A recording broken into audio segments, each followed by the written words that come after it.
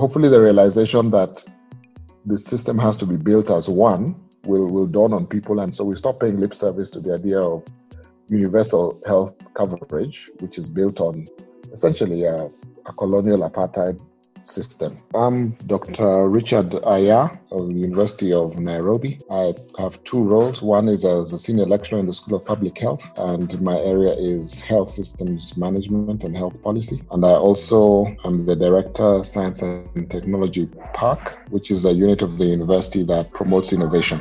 So, Dr. Ayah, right now, as we speak, Kenya has just over 300 cases of Covid-19. The government is announcing the samples that have been tested, but that's not essentially the number of positive cases in Kenya. No, that's not. And I would caution, there are many projections out there that people have, and people try to do country comparisons. And that's really, it's difficult to do so. So let me start by saying that, first of all, you're looking at individual cases. And individual cases, if you're looking at population health, you always have to think about the sampling. What does it mean? Does this individual represent the population that the individual has come from? So it's difficult to extrapolate because the models that we have so far are really based on people's experiences in the rest of the world. So like we were discussing just before, in the UK and in many Western countries, a lot of old people are put in nursing homes. So they're a vulnerable group and they're found in one particular place in an institution. So it's relatively easy for the virus to spread because these are people who are elderly and are likely to have problems with their immune system. In Kenya, we don't really have that kind of institutional approach to how we look after our elderly. So you can't extrapolate numbers based on a different health system. That's sort of in summary. That's one. Two, population health and clinical measurements are different. So a lot of people are these are essentially a clinical counts. You saw one case today, two cases tomorrow, or whatever. Those are cases. They're not population health. So what you'd want to hear in order to be able to build a model that would tell you the numbers would be something that would say, we've tested 10,000 people, and this thing is more common in people with this kind of a background or in this kind of geographical area, and this, some characteristic where you can take a group and then you'd look for that group in the wider population. Has that been part of the briefing? Has it been contextualized to the point where the vulnerability and the spread and the people are at risk? As the minister said that, for example, the Kenyan minister. Not so far. There's been one characterization, and that was travelers, people coming from abroad. So that was done, I think, about 2 weeks after the first case was announced. Then, so for 48 hours, people were sort of sent into quarantine, and then flights were stopped. So that group, it's known. So a lot of these cases that we're talking about came from that group. And since flights stopped, so that's now a pool that is diminishing in terms of value in so far as projected to the rest of the country. We do know there's local transmission, and local transmission started almost immediately because the quarantine and the self-isolation was not done well.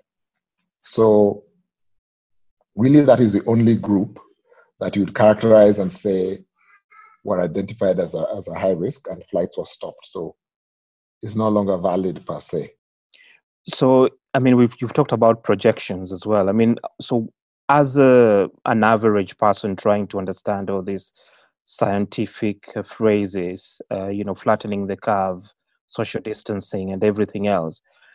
Obviously, we have the media, which is breaking down this information from the government to the public. From what you've seen of, for example, the media in Africa, how have they done, and how do you think they should best report the story so that the people can actually understand what's happening? I mean, the numbers are important in one way, in terms of it's a piece of information. Now, people need to try and contextualize both, like how big is COVID in relation to daily life. So I think that's one of the things that is missing in terms of media. Obviously, people don't want to underplay the effects of COVID, but at the same time, Africa has a very high disease burden. So in terms of magnitude, I'm sure where you are, say in the UK and so on, a lot of families have all their grandparents are alive. The death is a fairly rare event. Whereas in a lot of African countries, death is a fairly common event. I mean, you don't go more than a year without somebody who you know, a friend's relative, or somebody fairly close to you dies. So that context, I think, is missing. And people who live through it understand that, yes, something new has come, but they'd like to place it somewhere. Is COVID more important than malaria or less? Now, the challenge for everybody is that already there's been such massive underinvestment in public health that it's sad when you have to compare between bad and worse.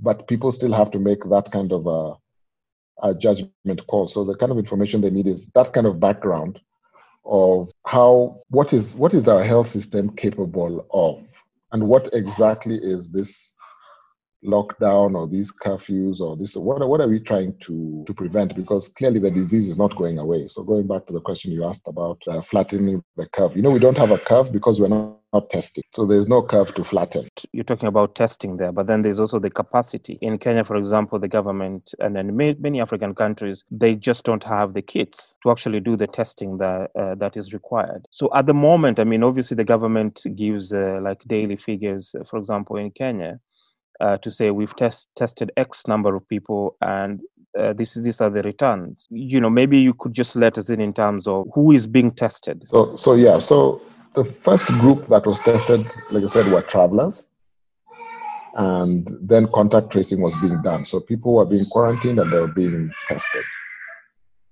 Then the case definition, which is the definition used to decide that this is COVID or not COVID, was quite narrow.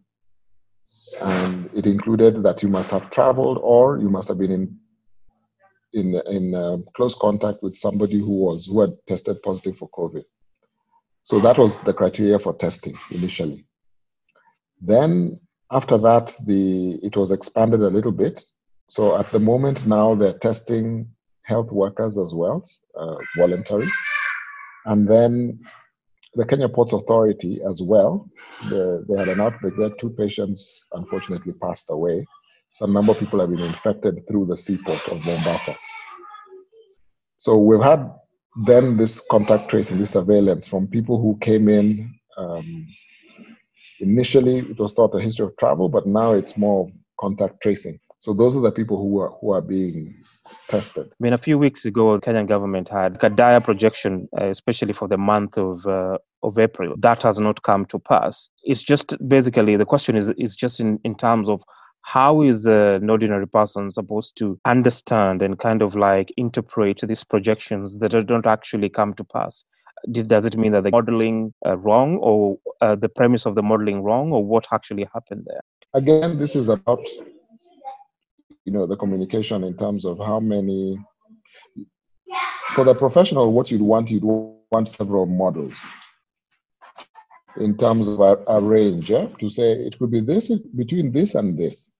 But the way it was communicated, it was like almost a definite thing, like, this number, it'll be 5,000 by this time. And then, as you said, when it comes to pass, people relax and say, maybe this thing is not that serious. Huh? But it's useful for planning purposes, because remember, the goal in public health is that public health succeeds when nobody dies. So the measure of success for public health is nothing happened. So you might count that as a success to say, we thought it would be 5,000, but we took measure A, B, C, and look, it's 300. So that might be something that we can analyze later and say, if we hadn't done the lockdown, the curfew, and so on, it could have been 5,000, right? But the other point is that we're not testing. So we've barely tested, I think it's about 14,000 at the moment.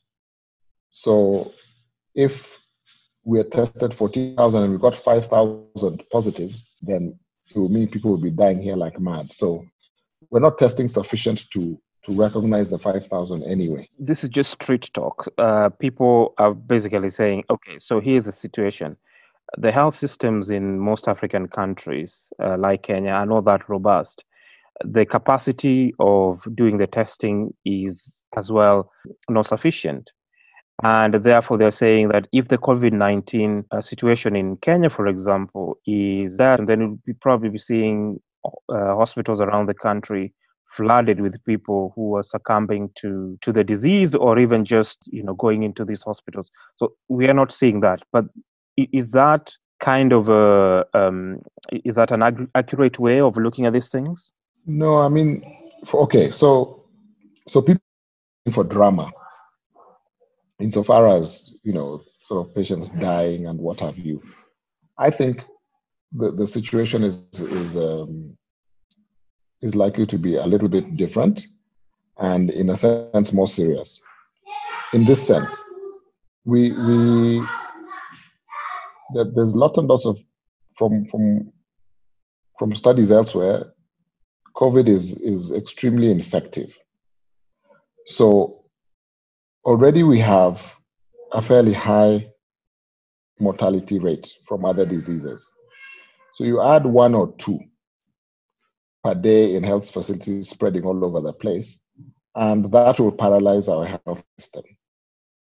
It paralyzes in 2 ways. One, we don't have sufficient personal protective equipment, which means that health workers are going to be infected.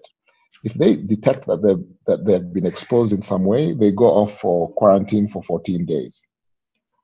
Given our relative health shortage, it doesn't take 1 or 2 of those patients in any 2-week period for that health facility to have to shut down, which means that then that facility cannot do deliveries, it cannot take care of people with other conditions, road traffic accidents and whatever.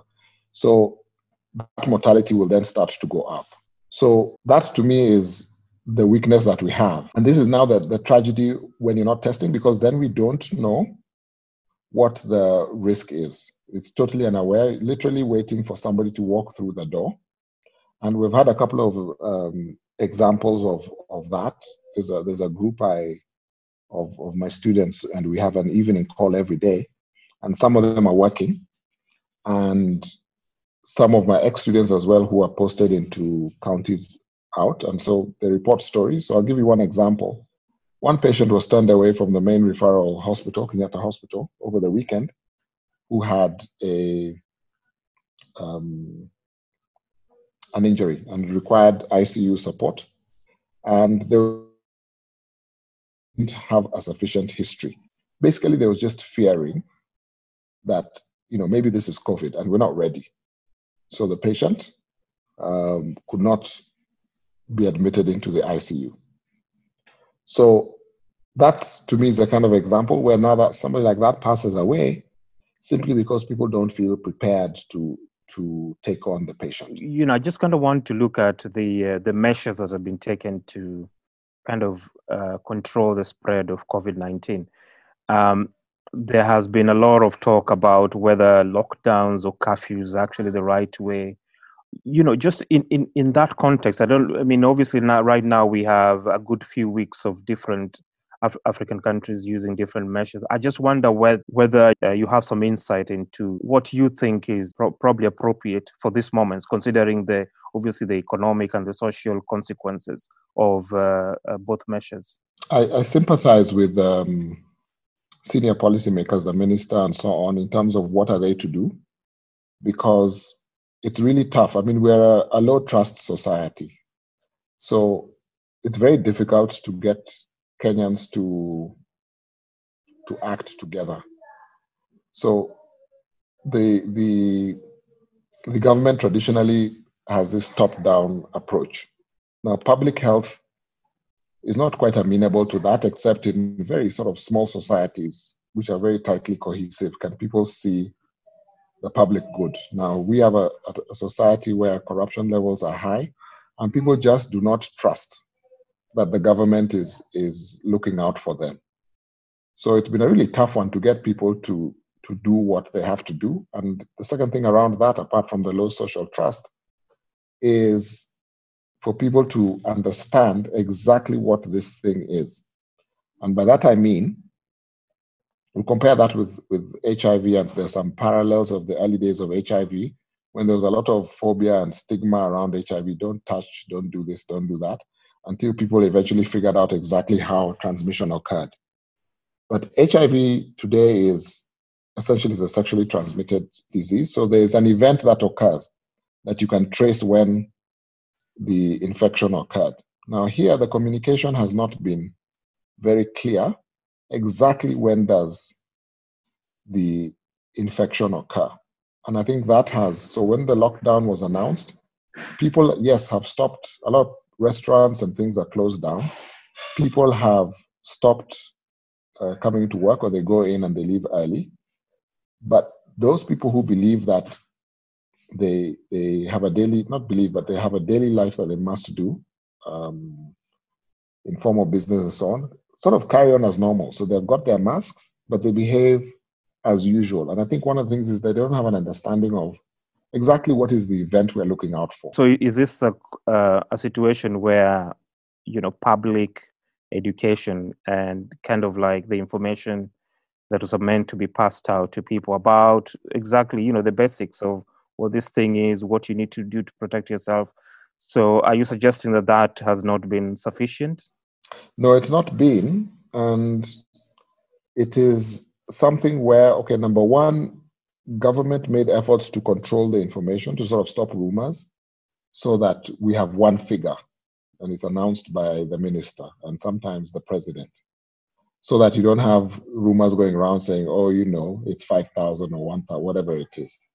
So that's been important. But in doing that, then a lot of people have been silenced.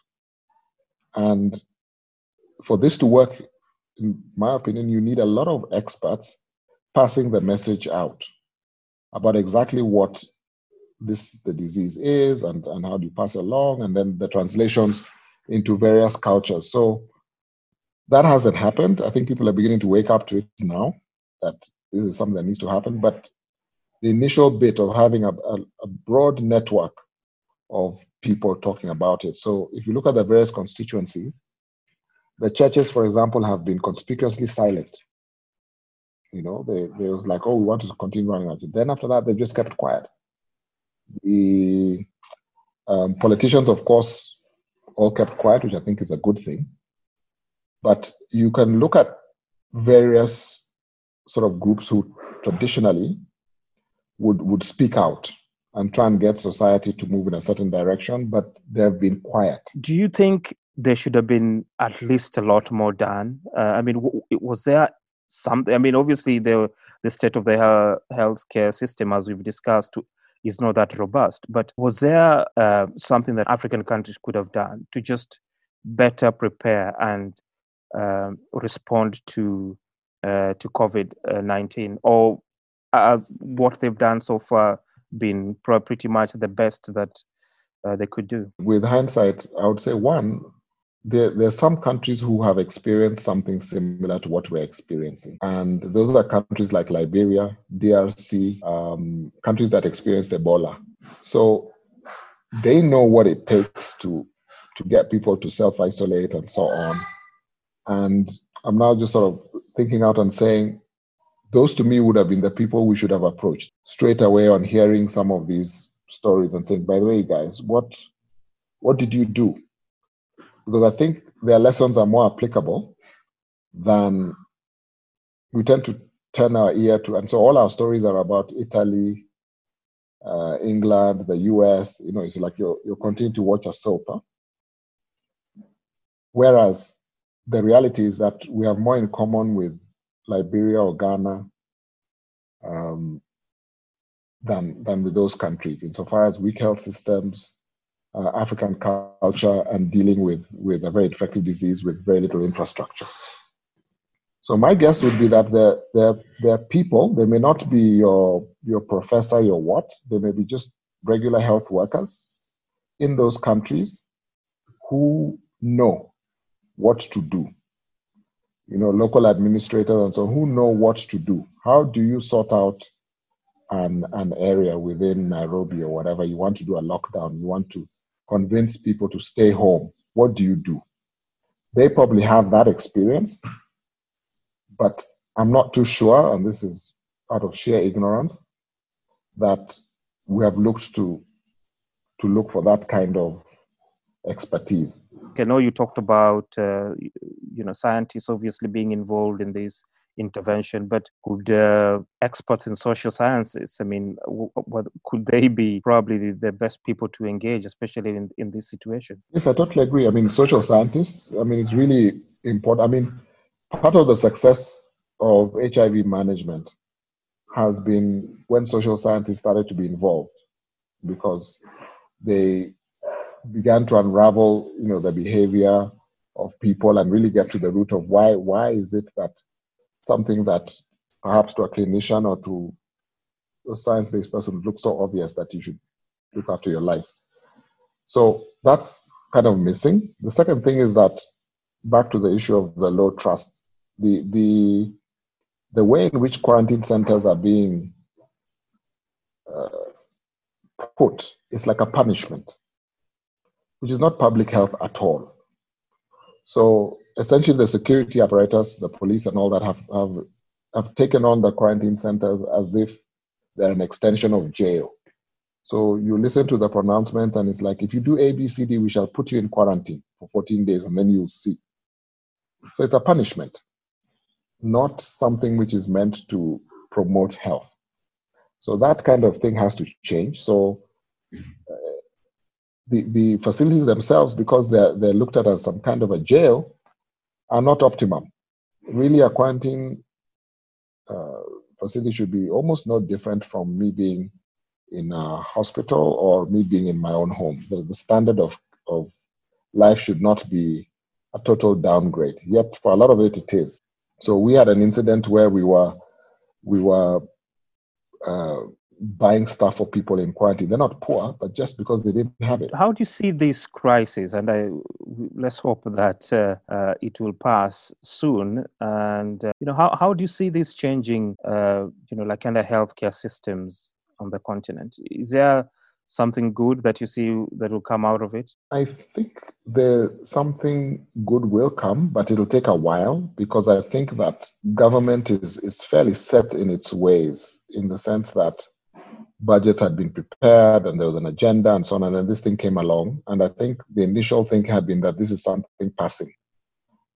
China had it for 1-2 months and then it passed, and then we'll sort of deal with it as an emergency and it'll go away. I think it's slowly dawning on people that a change needs to be made. And to me, there are two directions. One is, and this is to me the one that would be best, the realization that we cannot continue with a society that is so unequal, where essentially what we have is health infrastructure, which is built on a colonial legacy. So you have your private sector, very well funded, fairly good healthcare, and then you have your public service always sort of suffering. So hopefully the realization that the system has to be built as one will dawn on people, and so we stop paying lip service to the idea of universal health coverage, which is built on essentially a colonial apartheid system. The other one is one where instead of investing in public health, we invest in anything but public health. So we try to ride out the COVID-19.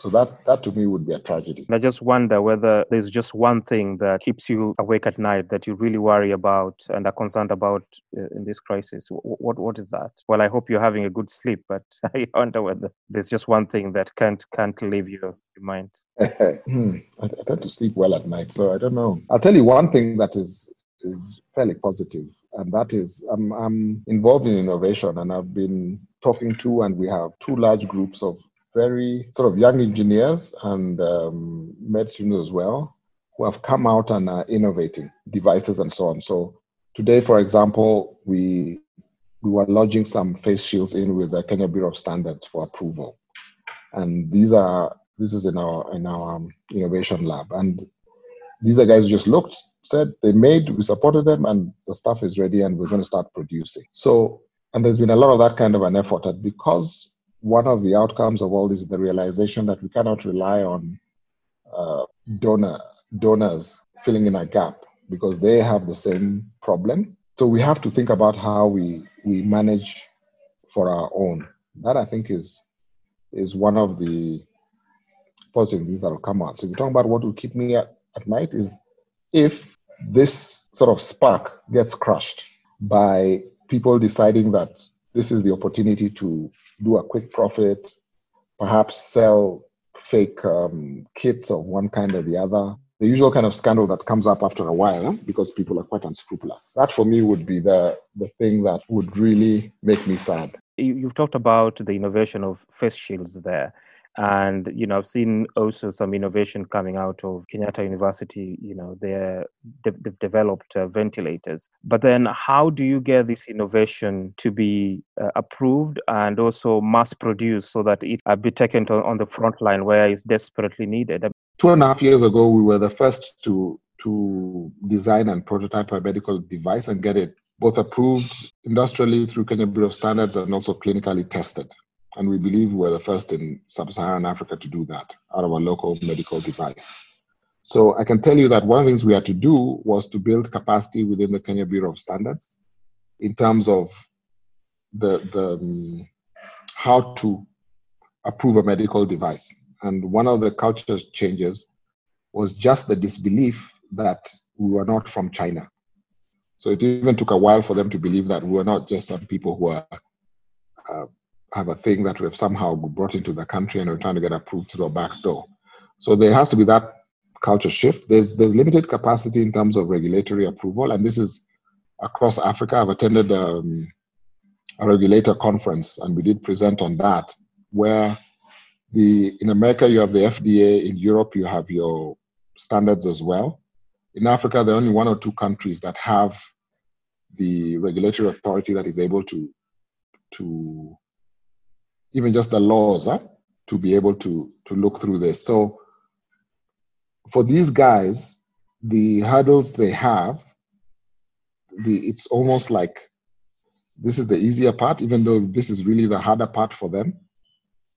So there's a lot of work that needs to be done in terms of government support to help them to go through all the steps to the point where they have something that is approved. I know your interest is obviously in Kenya, and you're blogging about this. So if people want to check out what you've been blogging about, so where do they go? We call it Health Systems: A Kenyan Perspective. And there what we're trying to do is that we're looking to curate all the information that comes out of WHO, the Ministry of Health, all the papers that are being published, and then we contextualize them to our health system in terms of providing advice for health workers and also the public, just to get an idea of exactly what is COVID-19 and how should we react to it. So it's the blog is Health Systems: A Kenyan Perspective. That is Dr. Richard Ayah from Nairobi University in Kenya.